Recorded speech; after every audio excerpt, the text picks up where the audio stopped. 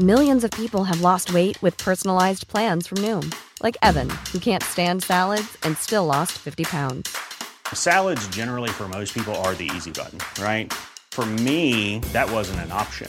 I never really was a salad guy. That's just not who I am. But Noom worked for me. Get your personalized plan today at Noom.com. Real Noom user compensated to provide their story. In 4 weeks, the typical Noom user can expect to lose 1 to 2 pounds per week. Individual results may vary.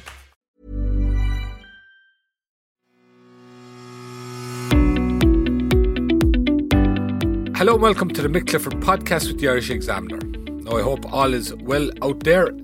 Now with everybody, as the worst of the pandemic appears to be receding, we're burning rubber into the new year, and I'd say there's an old stretch in the evenings out there at the moment, so things are looking up a small bit. Now, my guest today is Don O'Leary. Don is the director of the Cork Life Centre, an innovative organisation that caters for youths who simply are not suited to mainstream schooling. In that respect, I personally think its whole ethos is exceptional, because it's ensuring that some are not left behind simply because they are not suited to the type of education system that society has decided is the standard way to be educated. And in that respect, Don O'Leary and those who work with him are boosting the chances of all young people reaching their potential, which surely should be the basis for any education system. Don has been director of the centre for 16 years, and before that he had another life, one aspect of which involved him being sentenced to 5 years in prison for Republican activity during the Troubles in the North. Last November, he was awarded an honorary doctorate by UCC for his services to education and the community.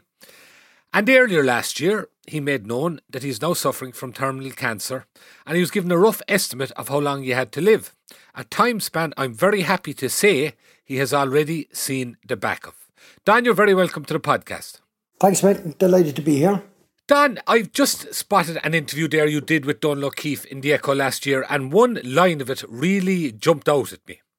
And you said, if I had one wish for anyone, it would be to give them one day of the last 16 years of days that I have had in the Life Centre. What did you mean by that? Well, I suppose, a lot of us go through life, right? And it can happen where you're kind of stuck in what some people would say is the drudgery of work, where, you might be getting a wage, and everybody needs a wage, but you're not happy. I must say, I have never put my feet out of the bed in the morning in the last 16 years where I didn't want to be heading into the Life Centre. And I think for me, it's a hugely special place because you're working with an amazing group of young people and an amazing staff, because the staff, from the majority of them, are volunteers. And the kids are brilliant at seeing through BS, right? And they're very authentic. And I think, we miss and lose out. The Life Centre here has a philosophy, right, of this three-pronged philosophy. We operate under a Servile model, which is basically an acronym for Service Volunteers for All. But there's a three-pronged model involved. And that is like, when we meet young people first, we're doing that in ignorance. We can't be doing it from a place where we know everything. So a young person knocks at the door here, or is brought to the centre, or is brought into me. I know nothing about that child. I can't. Can I stop you there, Don? Typically, how would somebody end up at your door? Well, there are lots of reasons, I suppose, Mike. It's kind of like everybody sees that it can be children in trouble. I don't like looking at it that way. We have a lot of children who would have mental health issues. Social anxiety is massive at the moment. We have a lot of young people who have trauma in their life, and trauma can be, again, lots of different things. It can be the death of a parent, it could be the death of a sibling, it could be the disappearance of an adult or a young person's life. We have children in care, we have children who have addiction issues, and it's right across. And then we have kids that just did not fit in to that round hole of education that we have in this country. And I think when I meet the kids for the first time, I don't know any of that. I mean, how am I going to know? I'm not going to phone the school. If a school is getting rid of a young person, or trying to, out of their establishment, then if I ring and ask how so-and-so, I'm not going to be told he's the best young fella that ever lived. Right? So the best thing for me, and we believe this very firmly here, is that we have to build a relationship with the young person that comes in. And I suppose it brings us back to that kind of model again, in that if we do that in ignorance, and then the next thing we have to do is attentive listening. Adults are brilliant at hearing the noise. We are fantastic, we nod the head, young people talking, leave them off down there, shouting, and grand off they go. We never listen to them.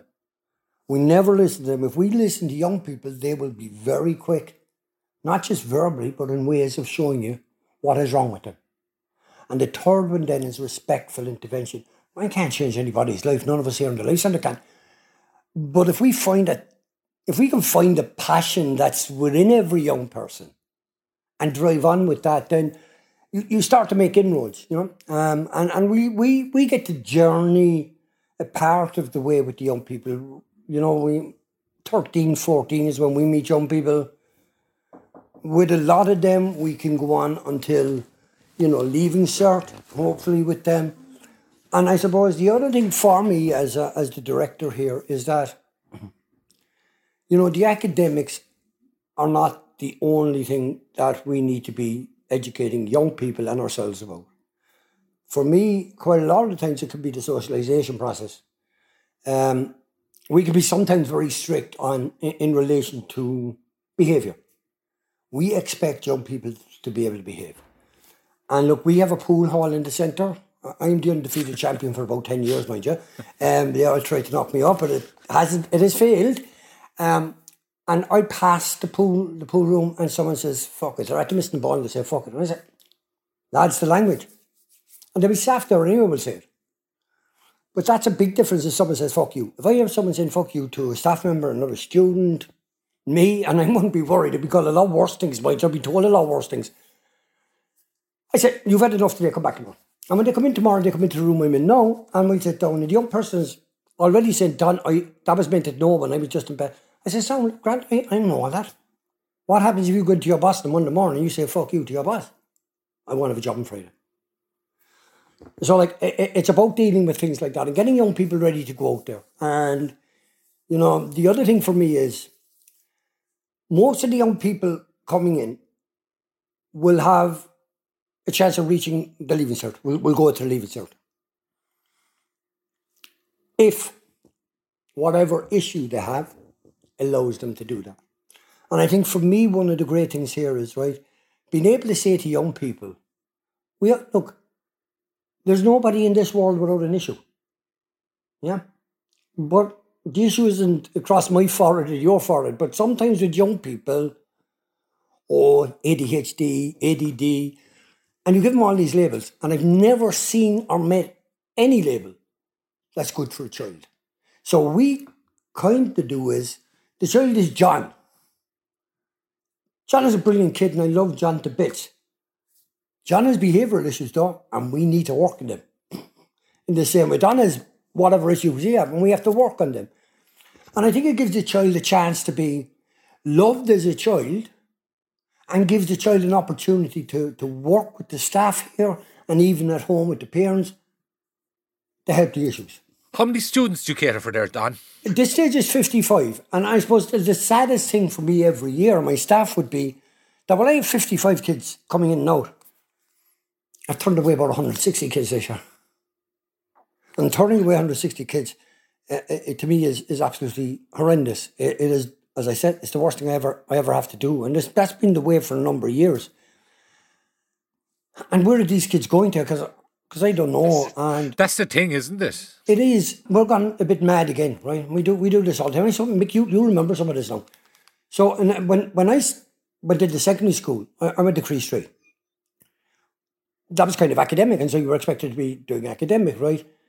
But there was always the text. You could go to the text, and the text then would take you to trades. So in their wisdom, years ago, the government said, get rid of the text. So the text were got rid of. Now you have kids who are not academic, but are staying in school to do their junior cert, and at junior cert, you know, if their dad, if their uncle, if their dad's friend had a trade and they get a start in it, they could win. The way we are for the last couple of years, because we've tried to get rid of the junior cert, is that kids don't leave a junior cert and they cannot go into a trade because they not have a junior cert. And what they're doing is, and I find this crazy, accepting that kids, we learn different ways, and accepting that kids have different ability levels than I have. Now, okay, I can knock a nail into the wall. No, will the house fall down afterwards? It might, but I can do that. But like for most of us, I have kids here who you give them an engine and they have the whole thing taken apart and put back together, and I'd be still looking at it and saying, what's going on there? Like, but now we're expecting them not only to do a junior cert, we're expecting them to stay to leaving cert, and not even staying to leaving cert. You then go on to a PLC. Why do you have to be 21 to start your trade? Why? Because I can't get that through. Why do you have to do that? And I think we're being very unfair on children. And, you know, we use this term that children are vulnerable. No, the child isn't vulnerable. We've made children vulnerable. But a child isn't born vulnerable. We've made them vulnerable. And we're making them more vulnerable by removing their opportunity to do the best that they can of their life. Because if you're saying that you can't go into a trade, you're leaving them with work. What kind of work are you leaving them with? Where are their skills going to go to? And they won't stay at the leaving cert. I mean, we know that. They barely stay at the junior cert.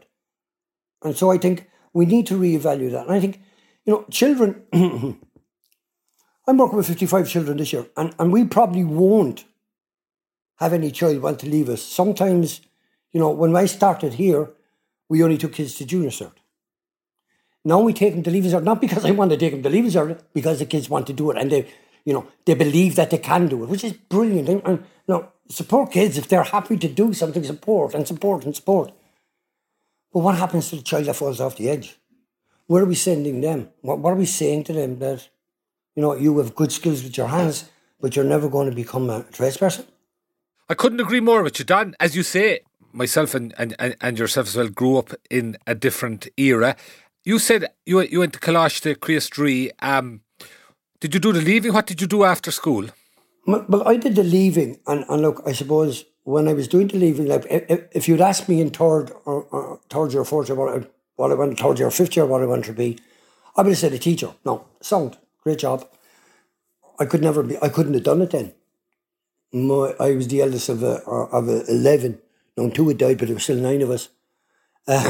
So where the money was going to be found for me to go to university, it was just never going to happen, right? And I had, you know, as I said, I had part-time work in bars since I was 14, and it was brilliant. It was a brilliant eye-opener for me. It gave me money to give to the family. And then I went into an office. And if you paid me all the money in the world, I would never go into an office again if I had a chance. It just didn't fit, you know, and I did lots of different things. What were you doing there? I was a cost accounting in engineering services in the Kinsale Road, and sitting and writing out what it was costing for propellers and stuff like that to be fixed for ships down in Castletown Beer.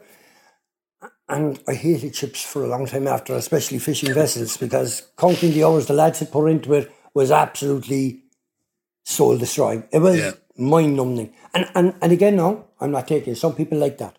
I just didn't, and I ran from it. And I went back to the bar work.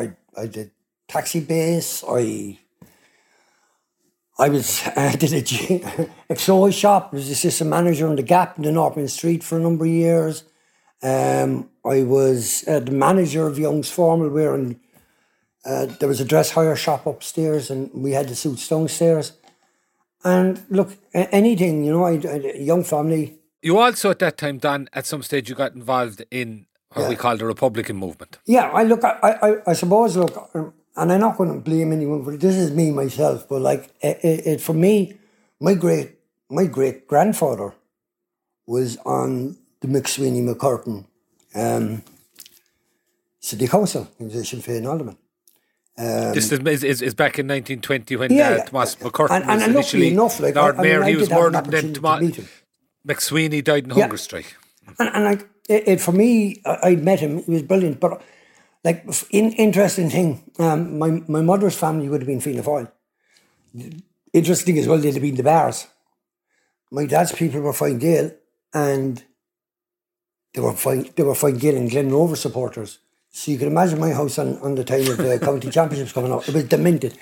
And our elections, and I always had an interest in that. And I think from a very young age, I kind of, a bit different now, like, you know, they don't even tell you the history, you know, but I mean, maybe they are now with the 100-year anniversaries, but before that they didn't. And I very, very much believed in the United Ireland. I still do, you know, I mean, I won't lie about that. And I did end up, and the ending up as a political president had its roots in an election. In 1987, I stood in a general election for Sinn Féin. Prior to the election, Peter Barry, the then Tánaiste, or Fine Gael, had a big belted the echo off of me about a poster that we were selling in Barracksfield. It was Sinn Féin's bestseller.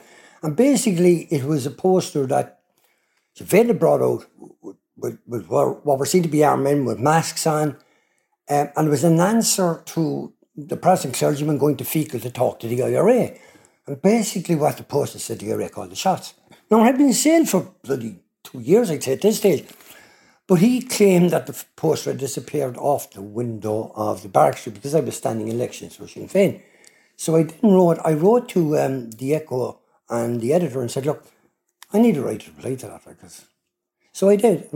I did offer Peter Barry to send him a poster if he was missing it that badly, that they would be back in, but they were one of our best sellers. And I would send it to him. Don't worry, we'll get him one. He didn't come back to me, and I did get a raid in my house about 3 weeks later, 3 or 4 weeks later, and it was Easter. I suspect the special branch were looking for Easter lilies. But what they did was they took that poster and other posters out that we would have been selling in town. They left it go too long, because they said they wanted me in the district court, and they left it go too long.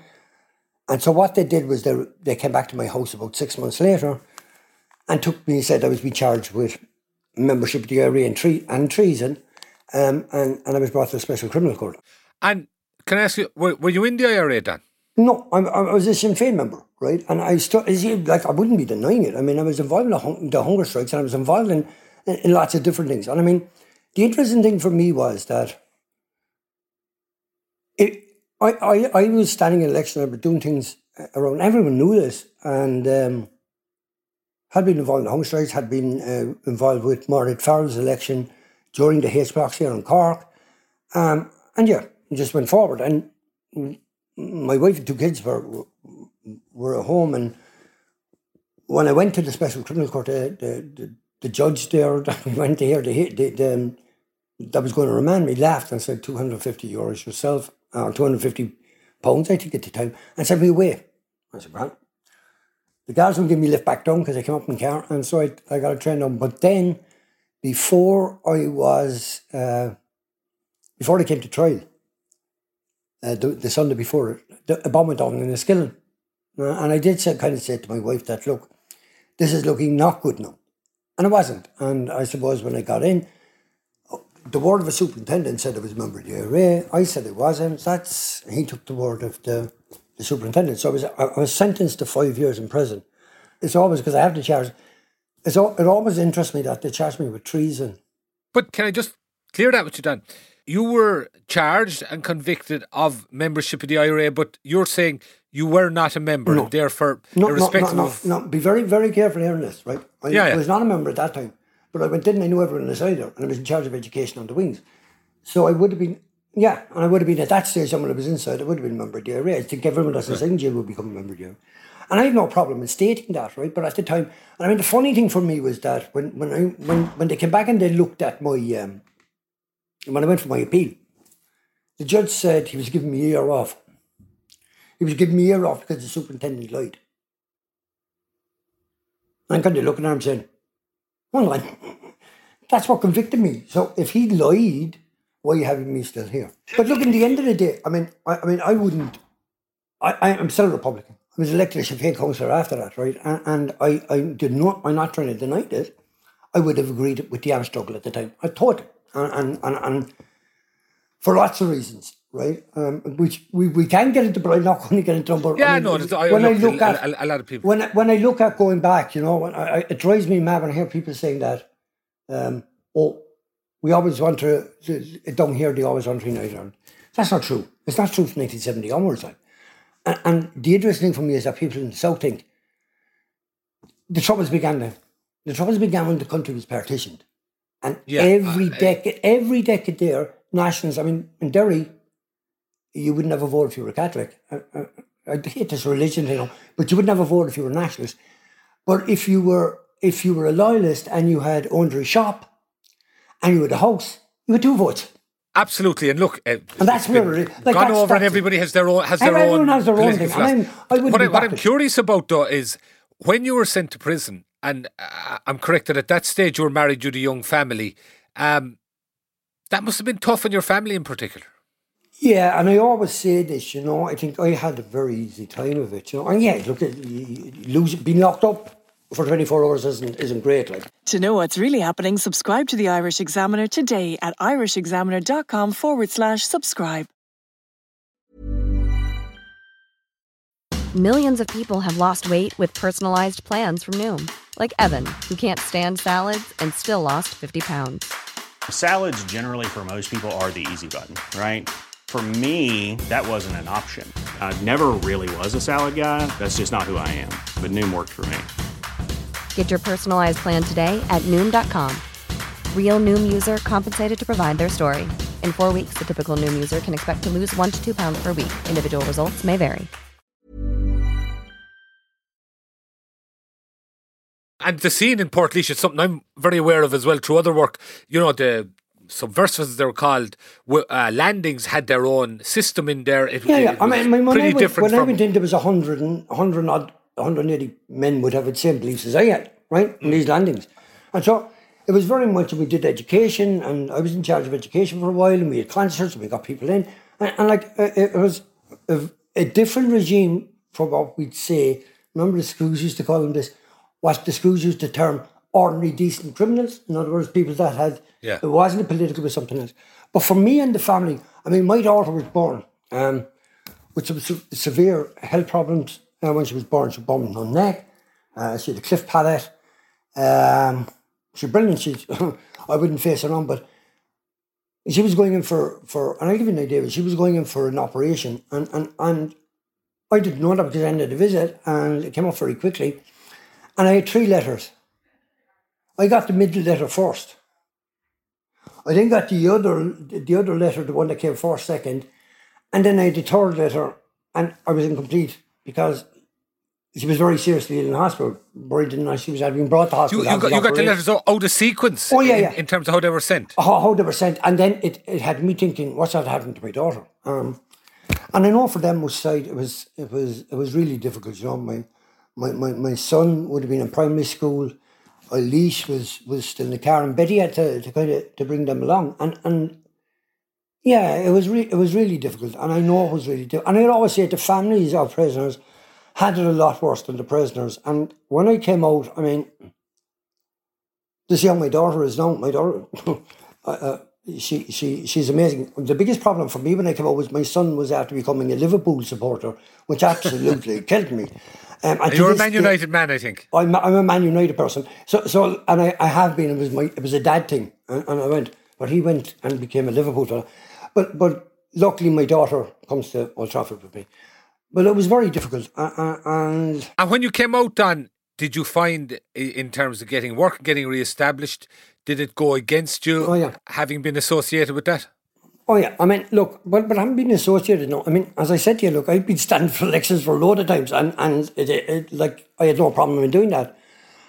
But when I came out, I won't name the place now. I came out and I went on a scheme because I said, look, I need to try to get back into stuff. I didn't particularly want to go back into bar work or the night, and there wasn't too much of a round anyway. I think about 1990. And so I went on a scheme and I got in with this charity, and I was really enjoying it. I really liked it. And they asked me, do I want a full-time job? And I said, yes. And they said, right, look, we'll talk about the next week or so. Went home, told my wife and the kids, and I was absolutely walking on air. And then I walked in there to work. It was a fair distance from my own house. But on the way, the special branch followed me. I could see them. They followed me. So they followed me into the job, and 2 hours into that day, I got a call to the office. And I went to the office, and they said, we're asking you to leave the premises. I said, right. So why? I don't know. You were in jail. I said, right. So why would that? You were in jail, you never told us. And I said, well, I was never asked, because if you asked me, I'll tell you. And I would never be ashamed of that, so we would tell people. And she said, no. I said, it was a special branch came in and told you to do that, wasn't it? And didn't answer me, but I left. And but to be honest, while I walked out, and I was able to question that, it was a bit of a hammer. I'm normally a very optimistic person, very, it takes a lot to put me down, but this did. And I was suffering a while with it. I was still involved. And then I got ill. I was elected as a Sinn Féin councillor, but I got ill. I had a lung problem, which my lung collapsed through. I had bullae on the lung, kind of bubbles on the lungs from my years of smoking. And one night I was out doing some work in the area, and I just doubled over in pain. And what had happened was one of the blisters had taken over the cavity of my lung, pushed the lung to the bottom, and when I tried to get out through the ribs, it burst. So my lung had been down for months, and I was in intensive care for a while. They removed half of my lung. I resigned from the council not long after, because I was a believer that if someone voted for you and someone was in need, I'd leave my phone on. I'd often get phone calls. I have 2-3 o'clock in the morning, and I'd go if people were in trouble. I wasn't able to do that, and that's what I committed to. So if I'm not able to do it, I wouldn't. And I still felt, I suppose I still felt really bad that someone had judged me without knowing me. And then I was very lucky, and I met a guy. I did. My wife was the secretary of a school, and the principal of that school said, Dan, will you come in and work with some young lads? And I said yes. I'd always been involved in youth clubs and stuff like that and running them. And I went in, and it was joyous. I mean, I was taking these kids. They were supposed to be wild. They were supposed to be everything. But they were absolutely brilliant. And I was then asked, the principal got sick, and the vice principal, who was a class teacher, stood back, and I was asked, will I substitute for him? And so it meant I was taking kids to junior cert. And I loved it. I mean, if you think what you asked, what I want to be when I left school, coming back here, I was doing it. Yeah. You found a circuitous way into it, but you but I suppose you had your vocation. You're dead right, Mick, but I don't think I was even thinking of that. I was just thinking, here's work, and I'm working with kids, and it's fantastic. And my degree is in youth and community. It's working with young people, it's working in community. So I have the teaching degree. And so I did, and the kids, I really enjoy getting the kids to junior cert, and it's and then taking them out at different times in the afternoon, because it's a different situation. Then you're taking them out, and you're doing activities with them. So I was getting to see both sides of the child, and kids are brilliant. And you've gone on, and I think it's fair to say, certainly you've been recognised in terms of the work in the Life Centre and those who work with you, and the difference that is making. And then, unfortunately, last year, it ultimately emerges that you had a bout with cancer, and now it ultimately emerges it's terminal. And how's things been around that? Yeah, look, and I suppose, you see, in the Life Centre here, right, I look at it, I'm in a very fortunate position. I'm in, kids come in here, and I said we share some of the journey with them, and kids will maybe people will see it as unburdening themselves, and will tell me things about their own life. And it's hugely important to build that relationship. We have a relationship built on respect. Others sometimes see respect with children as, to the child, you respect me. That's not going to work. Respect in here is, you respect the child will respect you. I can't ask anyone to respect me unless I'm doing the same to them. So it's that kind of thing. So I hear a lot of things. I hear about their traumas. And, it's a privilege. It's an honour to be allowed in and to hear that. And so in November November of what? I can't even remember the years now. November 20. I had been very in pain since the lockdown, the first lockdown. In the first lockdown, we had given the young people, some had their own, we were giving them technology, we were working off computers. Now, the teachers would work away with them, but my job and some of the other staff's job was to look in and see that the young people were doing okay. If we felt they weren't or they looked off, then we would be calling them and talking. Now, I picked up a pain in the back, and I've had back problems before, so I was saying, yes, probably the back problems. But I did go to my doctor, surprisingly enough, early on. And I did acupuncture and I did physiotherapy. I went through the year, but none of them worked. And so in November, he said, November the 12th, actually, I went and got a scan at the back of the City Hall over. And I was home in bed early because I couldn't sleep. I maybe able to sleep for an hour and a half, and that would be it. And then I'd be up with the pain. But I went, as I said, I went to my home, went to bed. I could hear they sent out the scan straight away, so I could hear the scan coming through, and I actually went to open, and I said, "I'll see it in the morning." And I pushed it away, and I got a phone call from my doctor, 10 to 9, on Friday the 13th of November. And I went to him, but going there, I kind of had it in my own head, it's cancer.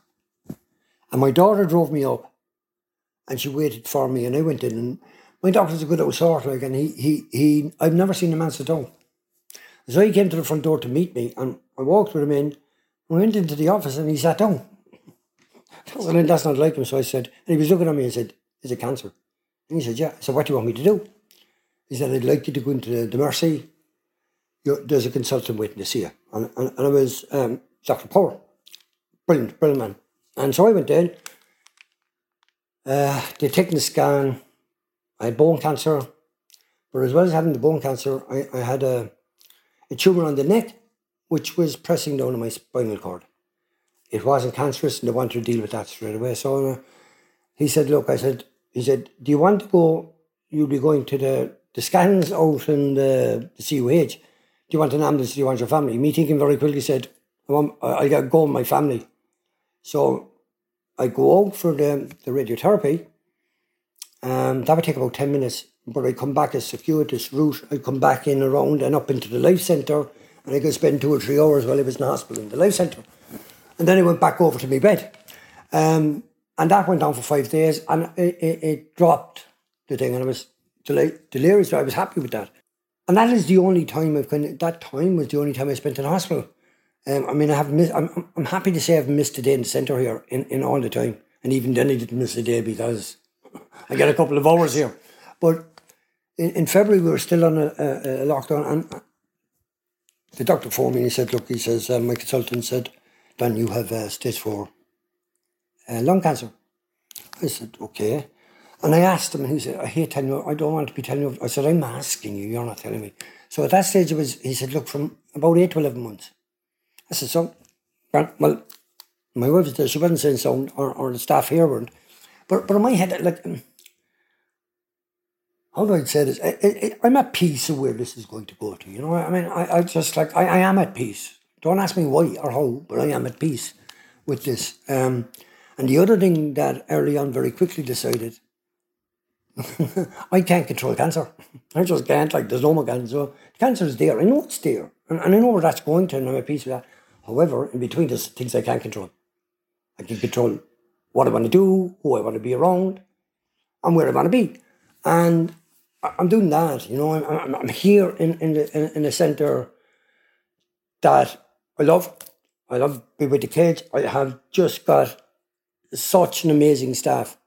And I think sometimes when people talk about Leicester, they talk about me, it's rubbish, because I have a deputy director and I have an administrator who have both worked here for 12 years.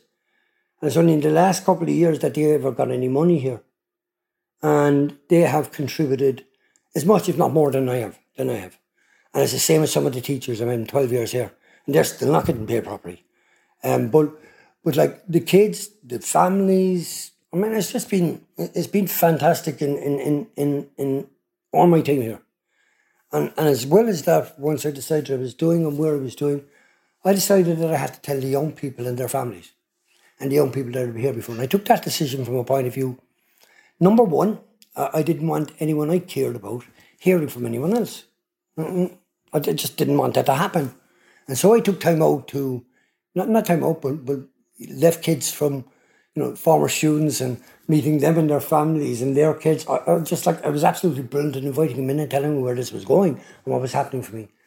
And I sat with the kids that are here and the parents and it was, in a way, really good. The kids are brilliant. The kids are brutal.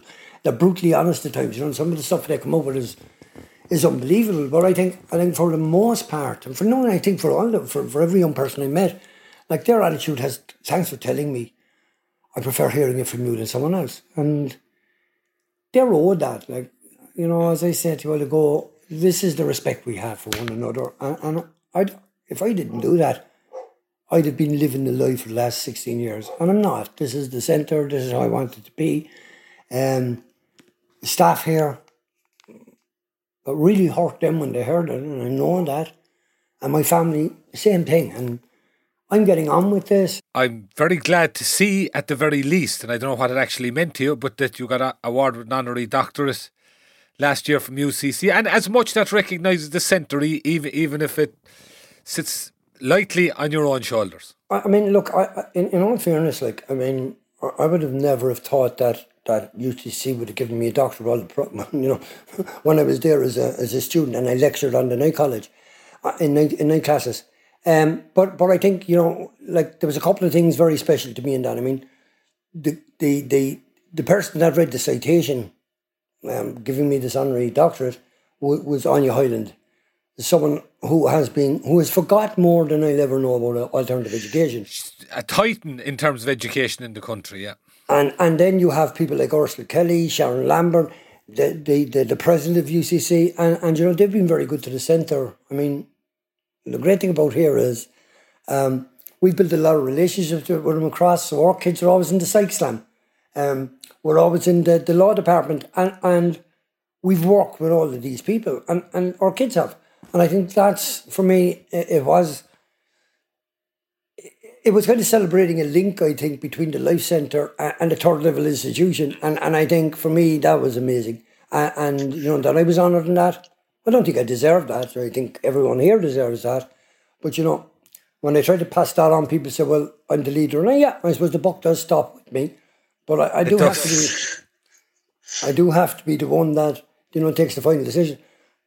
But I've just, 63 years, you asked me a question a while ago, 16 years of being here in this fantastic building, working with, and listen, I mean, I've the countless staff I've worked with who've offered so much to these kids and the kids. And the kids.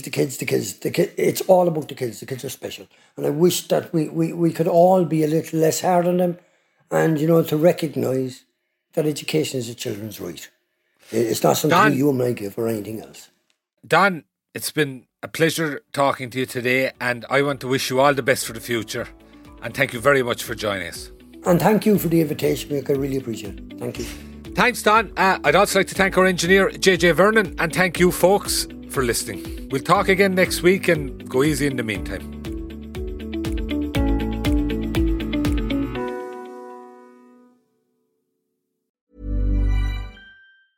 On Formative, middle school kids from New York City public schools interview a phenomenal collection of grown-ups. Me, I don't know what I want to do. You don't have to have all the answers. I feel like a lot of people's favorite topics are interest in their life. That is a really good answer. The podcast where the leaders of today are interviewed by leaders of tomorrow. Listen now at newyorkedge.org/formative or wherever you get your podcasts.